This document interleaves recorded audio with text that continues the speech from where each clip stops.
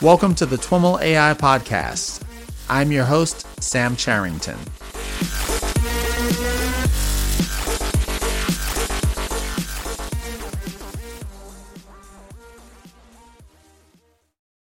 All right, everyone. I am on the line with Nina Mielen. Nina is a researcher and lecturer in machine learning for computational anatomy at Stanford University. Nina, welcome to This Week in Machine Learning and AI. Hello, Sam. Thanks for calling me today. And hello, everyone.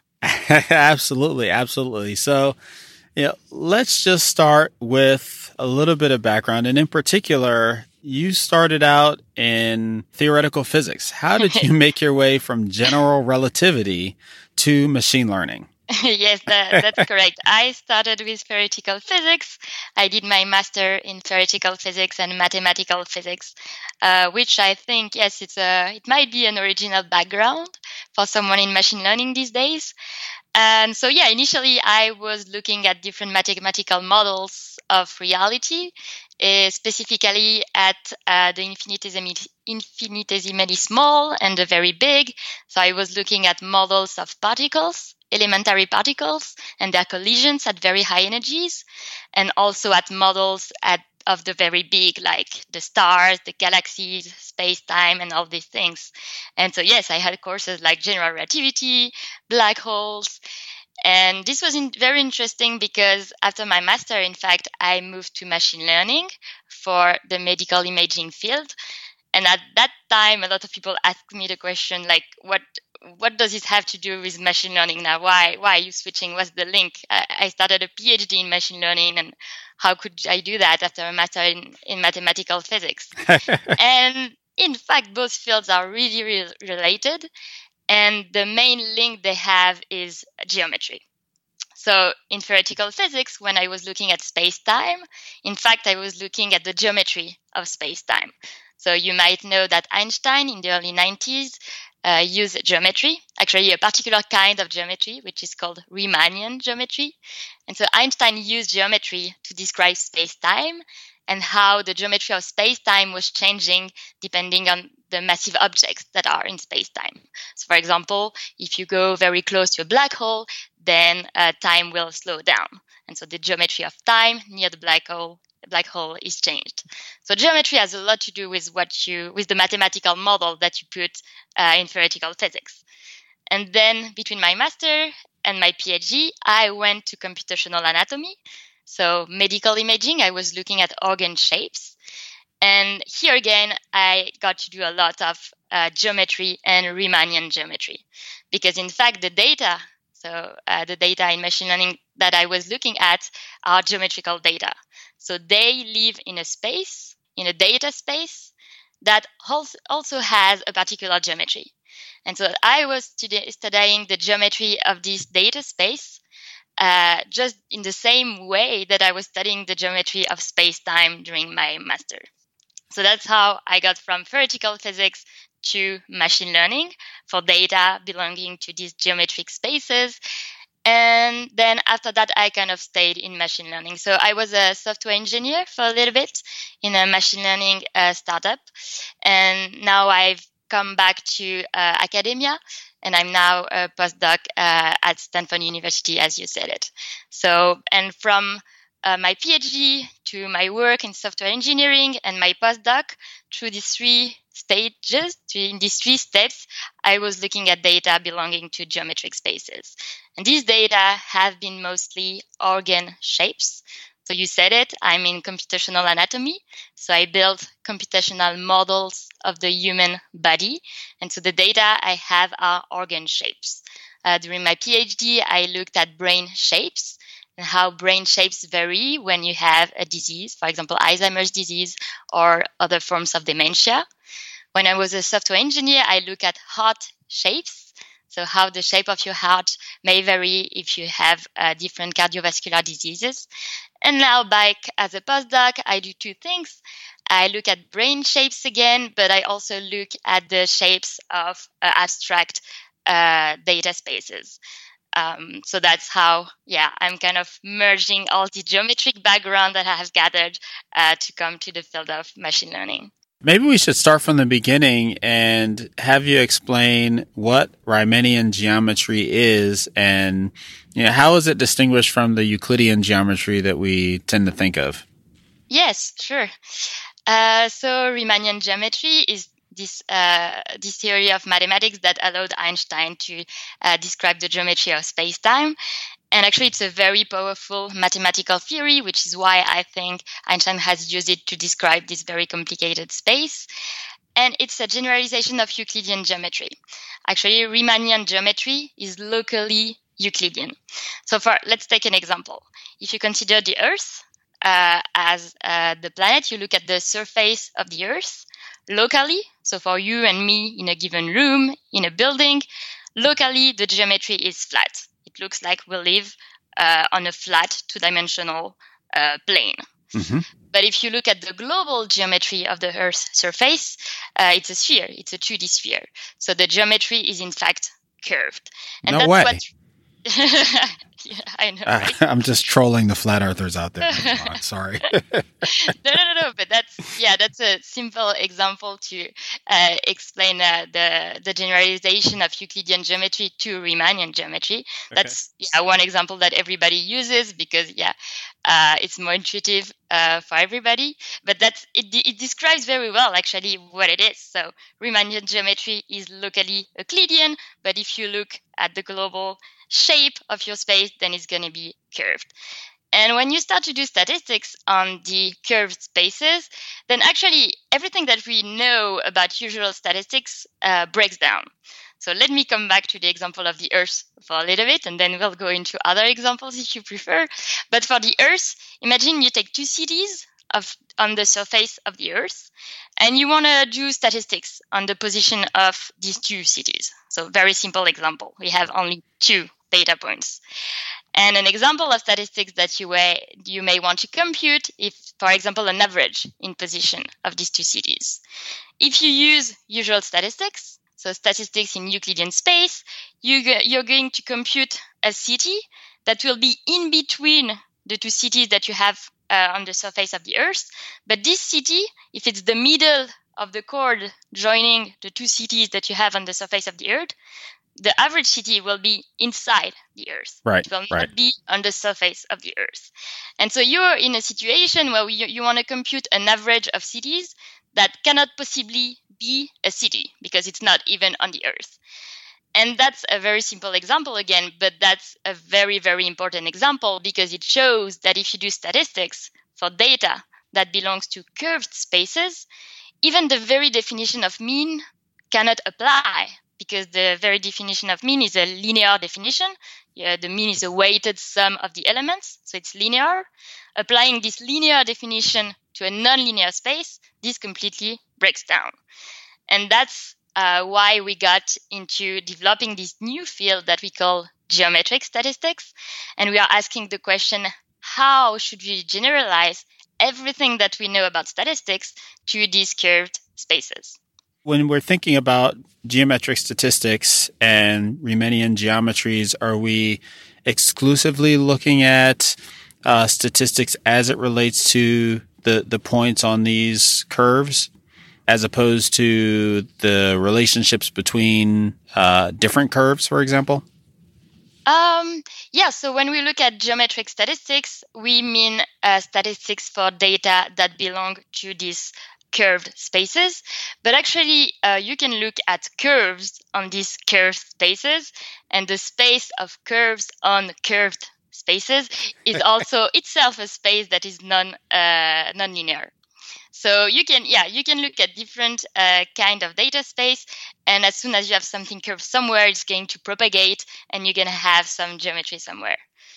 Hey, I think the thought that was the origin of that question was trying to apply this to your computational anatomy types of problems. I'm imagining in those fields, yes, I'm interested in describing statistically the surface of the heart, but I'm also interested in, things that are happening within the heart and, maybe, there are complex surfaces that are composed of, different, things that are easier described with multiple curves as opposed to a single curve.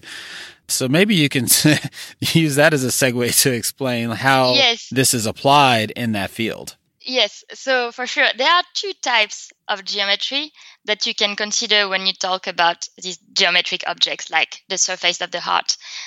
First of all, you can take one heart and look at its surface, and this surface of this one heart will have a particular geometry. But I'm not looking at one heart and the surface of one heart. Actually, I'm saying, in the way we model things currently, I'm saying that this heart is just a point in a very high-dimensional space, abstract space, that represents its shape. So the shape of the space I'm looking at is the shape of the data space. So actually, for example, if you go back to the example of the heart, imagine you have a heart and you want to study its shape. What we usually do is that we say, okay, the shape of this heart is actually going to be the deformation of a template heart. So we assume that there is a template shape that is, for example, the healthy heart shape. We fix that, and then we represent each patient heart by the deformation of the template shape to the patient shape. And so now each heart shape is represented by a deformation. So one data is a deformation. And so if you have different patients, each of them is represented by the deformation from the template heart to their heart. And so your data are these deformations that are points in a high-dimensional space, which is the space of deformation. So it's a bit more abstract than looking at the surface of one heart. Is actually one data is a deformation from a template to the patient space, and the space of data is the space of deformations, which is curved. Okay. I think I'm following here. So a question that pops up for me is, I can imagine representing these, a particular heart, a particular deformation as, some set of parameters that kind of describe in the physical world, how the heart is deformed from the template. But I can also imagine something more abstract, kind of like an embedding applied to, this heart space. Yes. Does that concept apply here? Yeah, that completely makes sense. So I think initially people were looking in physical models, like mechanical models, and imagining which clinical parameters may control the deformation from template heart shape to a patient heart shape. But then there are so many parameters that you can learn, and maybe you're not going to find all of them. And then even if you find these clinical parameters that govern the transformation from a heart shape to another, then how do you translate that to the next organ shape?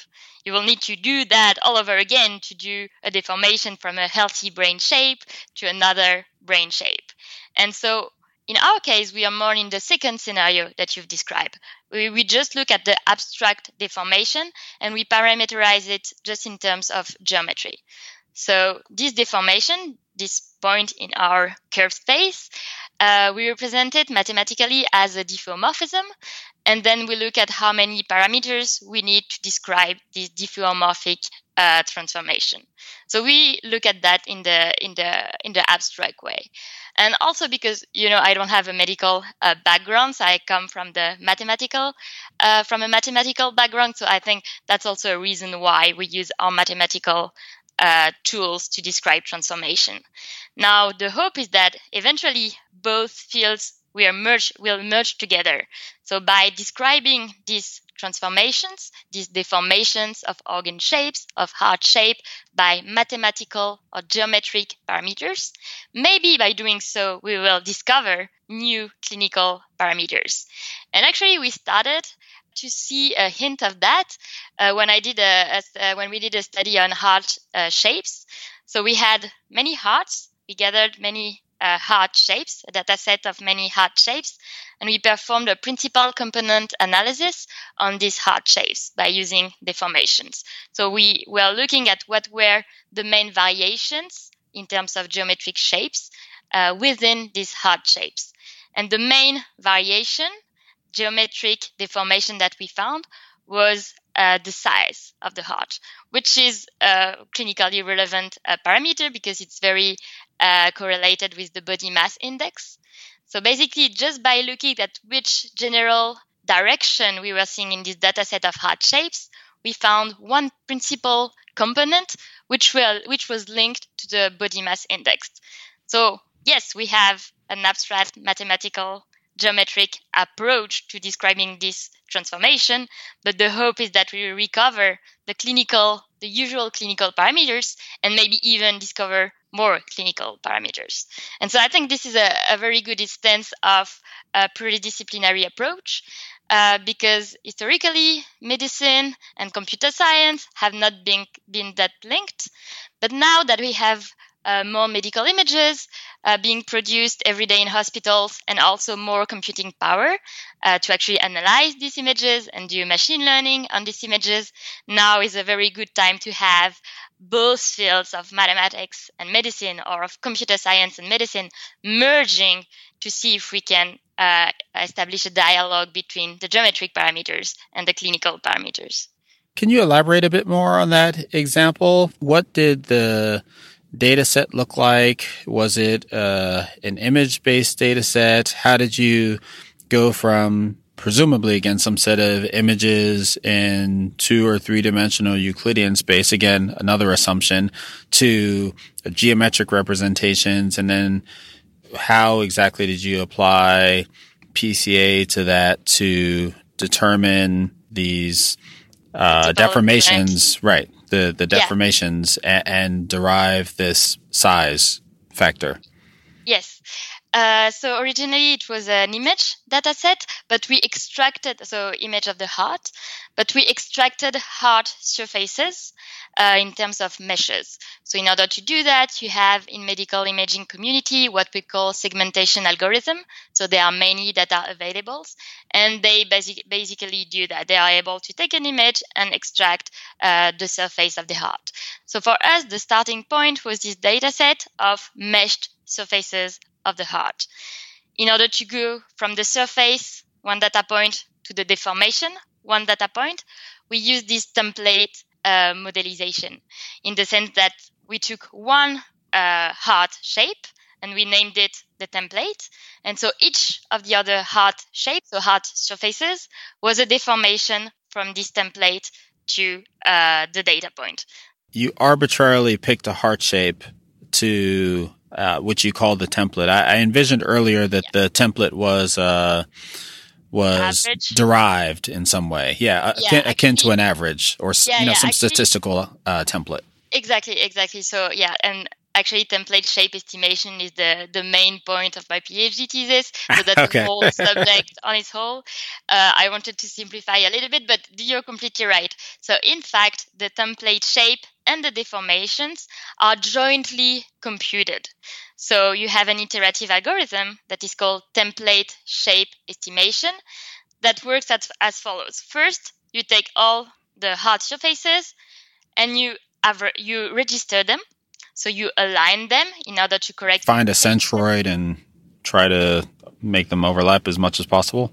Exactly, yeah. So that the surface themselves, the meshes overlap as much as possible. This is called registration. After this registration step, you compute an average. If you're in images, you do that in terms of pixels. If you're with surfaces, you find the middle for each corresponding meshes. And so after the registration step, you have an averaging step. This averaging step gives you an initial estimate of the template. And then you iterate the algorithm. Now that you have an initial estimate of the template, you register again everybody, not among themselves, but to the template, and you average them again. You have a second estimate of the template. And you do that over and over again until you converge to a template. And so in the end, you have a template shape and each single image or each single surface being described as a deformation from this template. Actually, as I said, my PhD thesis was exactly on this algorithm because this is an algorithm that is very well known both in medical imaging community but also in signal processing community where you want to align signals and then compute an average of signals. So in terms of signals, you might imagine spikes for neurons or stuff like that, temporal signals. Okay. And so they also have, if they want to see the shape of a signal, they also often compute a template shape and do registration. So it's a very well-known algorithm in the field. And the goal of my PhD study was to analyze the statistical properties of this algorithm, which can be done using geometry, and which hadn't been done before. And so I'm imagining if you've got this template heart and you've got a corpus of other heart meshes or representations, that one of the things that you might want to do is like find a distribution of the way that a heart, or hearts in general differ from the template, and that, Yes. Part of what makes that difficult is in trying to do that in Euclidean geometry is that you have to do it in like at any given point on the surface, a bunch of different directions. And is that part of what makes geometric models easier to apply here? Yeah, so that's exactly what we want to do. We want to describe the variability, for example, in heart shape, and we do that on a geometric space. Not necessarily because it's going to be easier, but it's because it is what it makes sense. So if we go back, to the example when we were averaging two cities on the surface of the Earth, if we are computing a Euclidean average, then we get something that is not a city. Going to the heart now, if we want to compute an average of all the healthy heart, for example, to get a template healthy heart, if we were to do that using Euclidean geometry, we will get something that doesn't look like a heart at all. So it's more in order to be able to describe the variability of heart by summary statistics like a mean and then a standard deviation. We want these summary statistics to make sense. So we want the mean of heart surfaces to be a heart surface. And that's why we use geometric statistics. Makes sense. And then to describe the geometry of the heart shapes, we can do many things. So I'm taking the example of the mean heart shape, but then we can look at variations. So that's where PCA comes in. What are the healthy variations of a heart shape? For example, size can be a healthy variation of a heart shape. But then we can also look at clusters. And the intuition is that the different clusters that you might see will correspond. One will be for healthy heart shapes, and another one may be for a certain pathology that can be seen in a heart shape.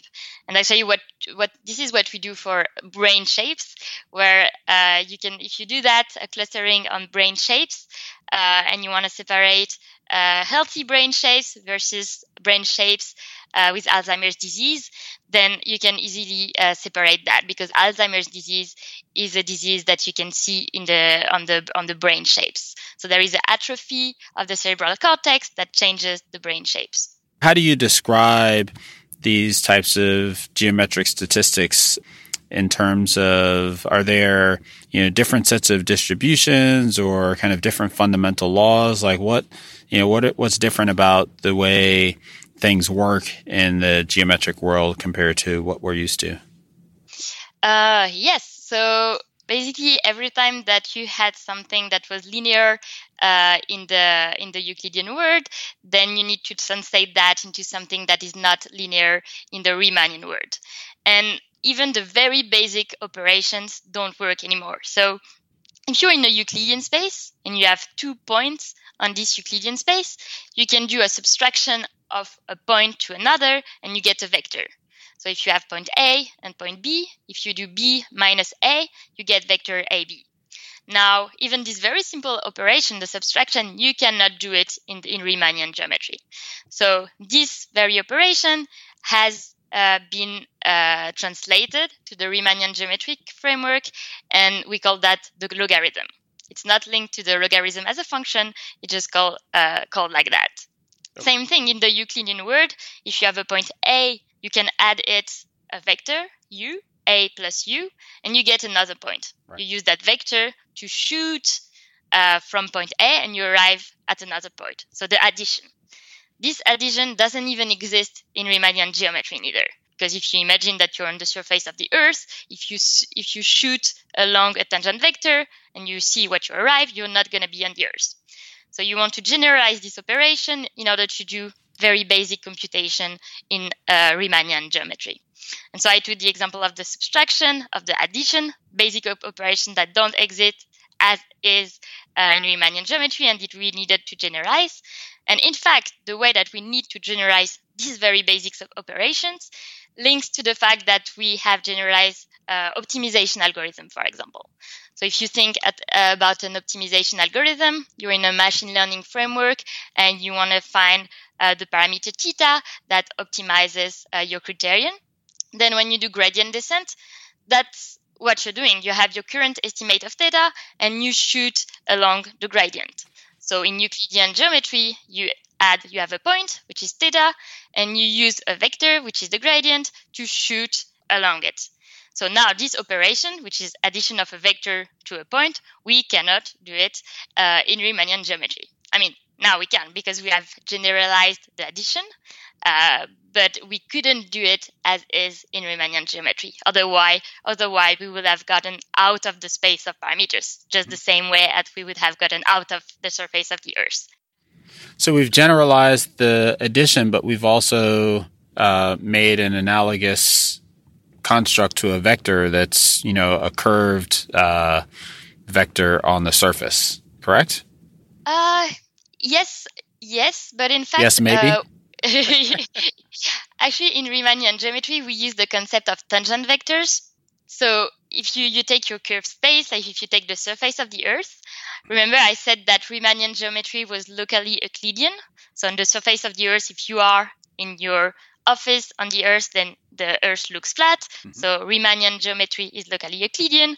And in fact, it means that at each point of a Riemannian manifold, so a curved space, there is a tangent space that locally approximates very well your curved space. And so actually we use vectors as well, because we use at the point of a curved space, we consider the tangent vectors at this point.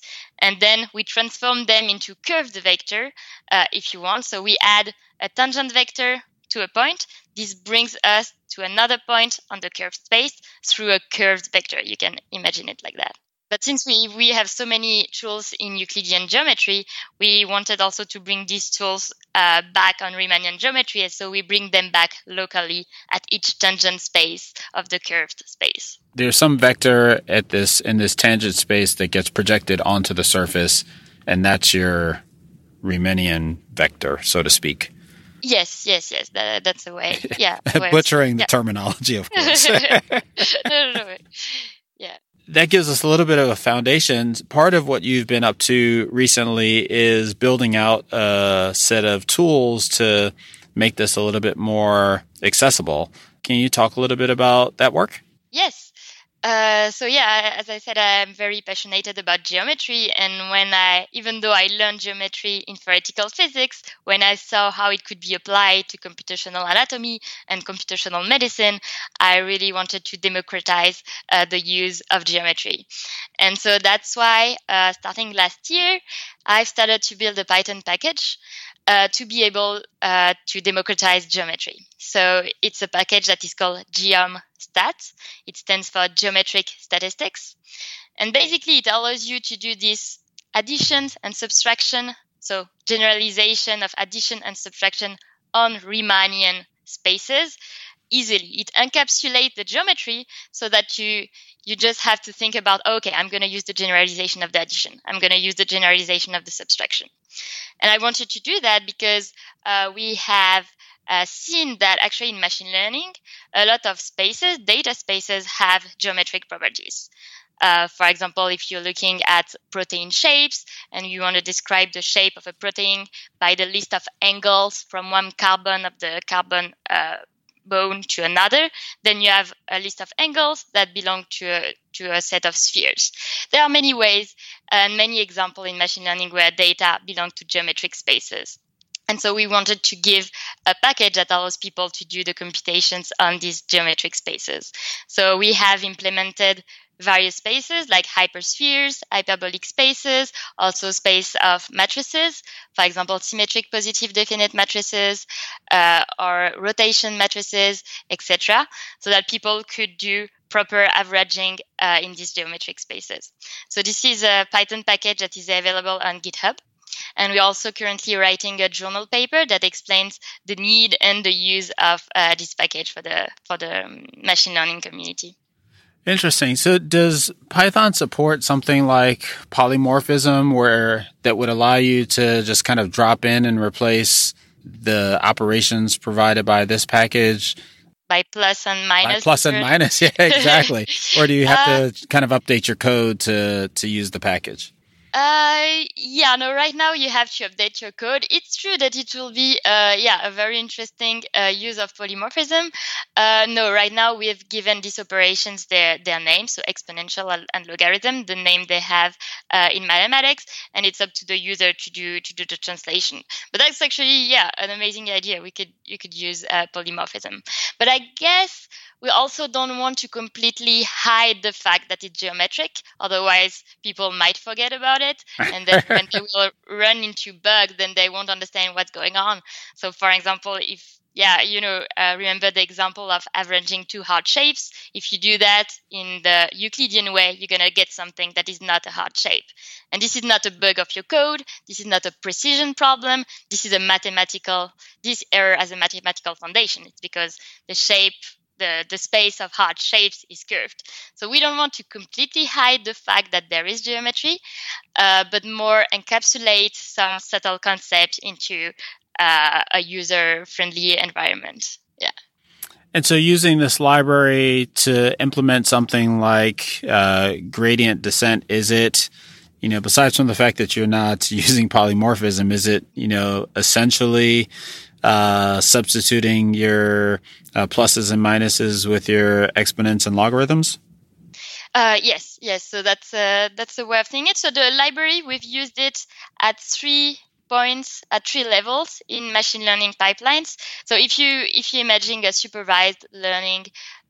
typical supervised learning pipeline where you have an input, it's X, and then you want to predict an output Y from this input X. And you do that by learning a function that can have a given parameter theta. Now we can put geometry at theta.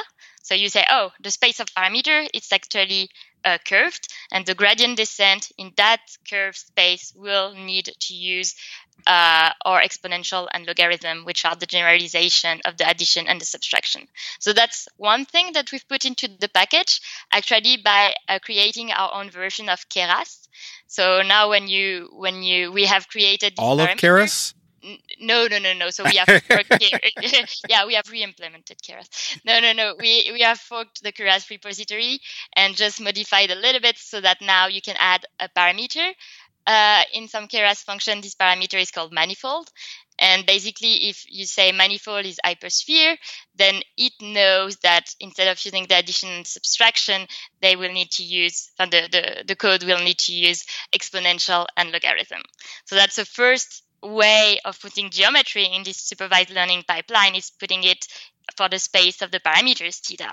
But now the way we've been using geometric statistics as well is by putting geometry on the space of the input X, but also on the space of the output Y. And we've done an interesting example putting geometry on the space of the output Y. So we did a regression on Lie groups. So the situation was as follows. It was, again, medical images, and we had slices of a brain volume, so actually a fetal brain volume. With fetal brain MRI, actually, you have a lot of motion, so the images are motion corrupted because the fetal moves in the belly of the mother may move as well, and so this is a case of medical images when if you take slices, then the slices are not going to be aligned within another. And when you want to reconstruct the 3D volume of the fetal brain, then you run into problem. And so what we've done using GeomStats is that for each slice of the fetal brain, we were predicting the optimal pose of this slice in the future reconstructed brain volume. And we did that using convolutional neural network, predicting a pose where a pose is a translation, so it's the position of the slice in the 3D brain volume, and an orientation, a rotation, the rotation of the slice in the 3D brain volume. So we're able to tell which slice was supposed to be where in the future reconstructed 3D brain volume. And in order to do that, we put some geometry on the space of these positions and orientations, which was the space of the output for this supervised learning algorithm. Input is slice of brain, and output is position and orientation of this slice of brain. And by considering the fact that positions and orientations, they don't belong to your Euclidean space. They naturally belong to a curved space, which is a Lie group. It's the space of translations and rotations. And though by taking into account the geometry of the space of the output of the supervised learning algorithm, we were able to get better brain volume reconstruction. So you can put geometry on the space of parameters. You can put geometry on the space of the inputs. You can put geometry on the space of the outputs, and you might increase the accuracy of your results. In general, are these fundamental operations in the Riemannian space of the same order of complexity as the Euclidean? Is there Euclidean analogs? It will depend for which space, but what's interesting is that they're actually exactly the same on the infinitesimal level. So if you're really close, if you imagine your curved space and you you imagine your curved space, which has a tangent space at a given point, if you're really close to this given point, then using your curved vector or your tangent vector is the same. So at the infinitesimal scale, they're exactly the same. I'm wondering if you've ever tried to apply this someplace where, just to try it and were surprised that it actually works, or are you usually applying this because you have a strong intuition based on the problem that you should apply it? No, usually it's based on a strong intuition. I'm trying to think. Yeah, I think it's more the second scenario. I was just wondering if there's, if there are problems that might have some latent geometricness to them that we don't know, and if you could, now that you've made this easy with a library, if we could just apply it willy-nilly to see if that has some value. Yeah. So I think one set of problems is every time you're dealing with rotations and translation, but especially rotations. So rotation is a very intuitive geometric example because we have an intuition of how it works. You can rotate an object. And even if it's simple, it appears in so many fields. One example is in medical imaging. When you want to register or align two shapes, you're rotating one shape to match as closely as possible the other shape. But also in robotics, when you want to control a robotic arm to do such and such, you want to move it in space, but you may also want to rotate the robotic hand that is at the end of the arm. So rotations is, even if it's simple, it's a very good example of a geometric space. And a lot of people haven't been considering the geometry of this rotation space. And so this is an example where it actually makes a real difference. And we've shown it with this supervised learning approach where we are able to reconstruct better brain volumes taking into account the geometry of that space. Okay, what I'm hearing is that as opposed to just kind of throwing this approach at a given problem from a modeling perspective, because it's easier now that we've got geomstats, rather use it as an opportunity to think about where geometric statistics might apply, or if it might apply to the problem more deeply than you might otherwise, because now if it does, you've got an easier way to use that information. Yeah, exactly. And that's the whole point of the paper that we are writing right now. So we do a review of geometry in machine learning because our feeling is that a lot of people are using geometric data spaces. It might be an intuitive space like the space of rotations, but sometimes it's a more abstract space like a hyperbolic space or the space of symmetric positive definite matrices, which has a geometric touch, but people don't often use that. So the first goal of the paper is to do a review and be like, oh, in that field, in fact, you have some geometry. With this data, in fact, you have some geometry. And then once we've convinced the people that deep down their data space is curved, then we tell them with GeoMSTAT which tools they can use. And a very important set of tools that they can use is the set of metrics. So if you have a curved space and you want to measure the distance between two elements of this curved space, you need to follow the curvature of the space and take the length of the shortest curve that links these 2 points. So we call that a geodesic. It means that the distance between 2 points in a curved space is defined as the length of the geodesic. And this means that if you are using loss functions, if you are learning on a geometric space, the loss functions that you should use, which is the distance between the ground truths and the prediction, is the geodesic. Exactly. You should use a geodesic distance because you will take into account the geometry of your space. And so that's what GeoMSTAT is about, is first telling people, oh, your space is geometric. You should have a look at this geodesic distance because it will be more suited for your problem. What's next in this line of research? So in terms of implementation, so GeoMSTAT has been around for a year now, and we are in development. So we are currently developing different backends. So we want GeoMSTAT, since we want to apply it to machine learning, we want GeoMSTAT to be able to be used on GPU. So we are currently implementing TensorFlow backend and also PyTorch backend. So this is from an implementation point of view. And now the goal will be to use GeoMSTAT. So for me, to study organ shapes, but also other kind of shapes. So initially I was looking at brain shapes or heart shapes. Now I'd like to go into smaller scales and maybe look at cell shapes and protein shapes and actually use the tools that we've developed to look at these statistics on these new kinds of shapes. Sounds fantastic. Well, Nina, thanks so much for taking the time to chat with us about this really interesting work. Thank you very much. All right, everyone, that's our show for today. To learn more about today's guest or the topics mentioned in this interview, visit twimlai.com.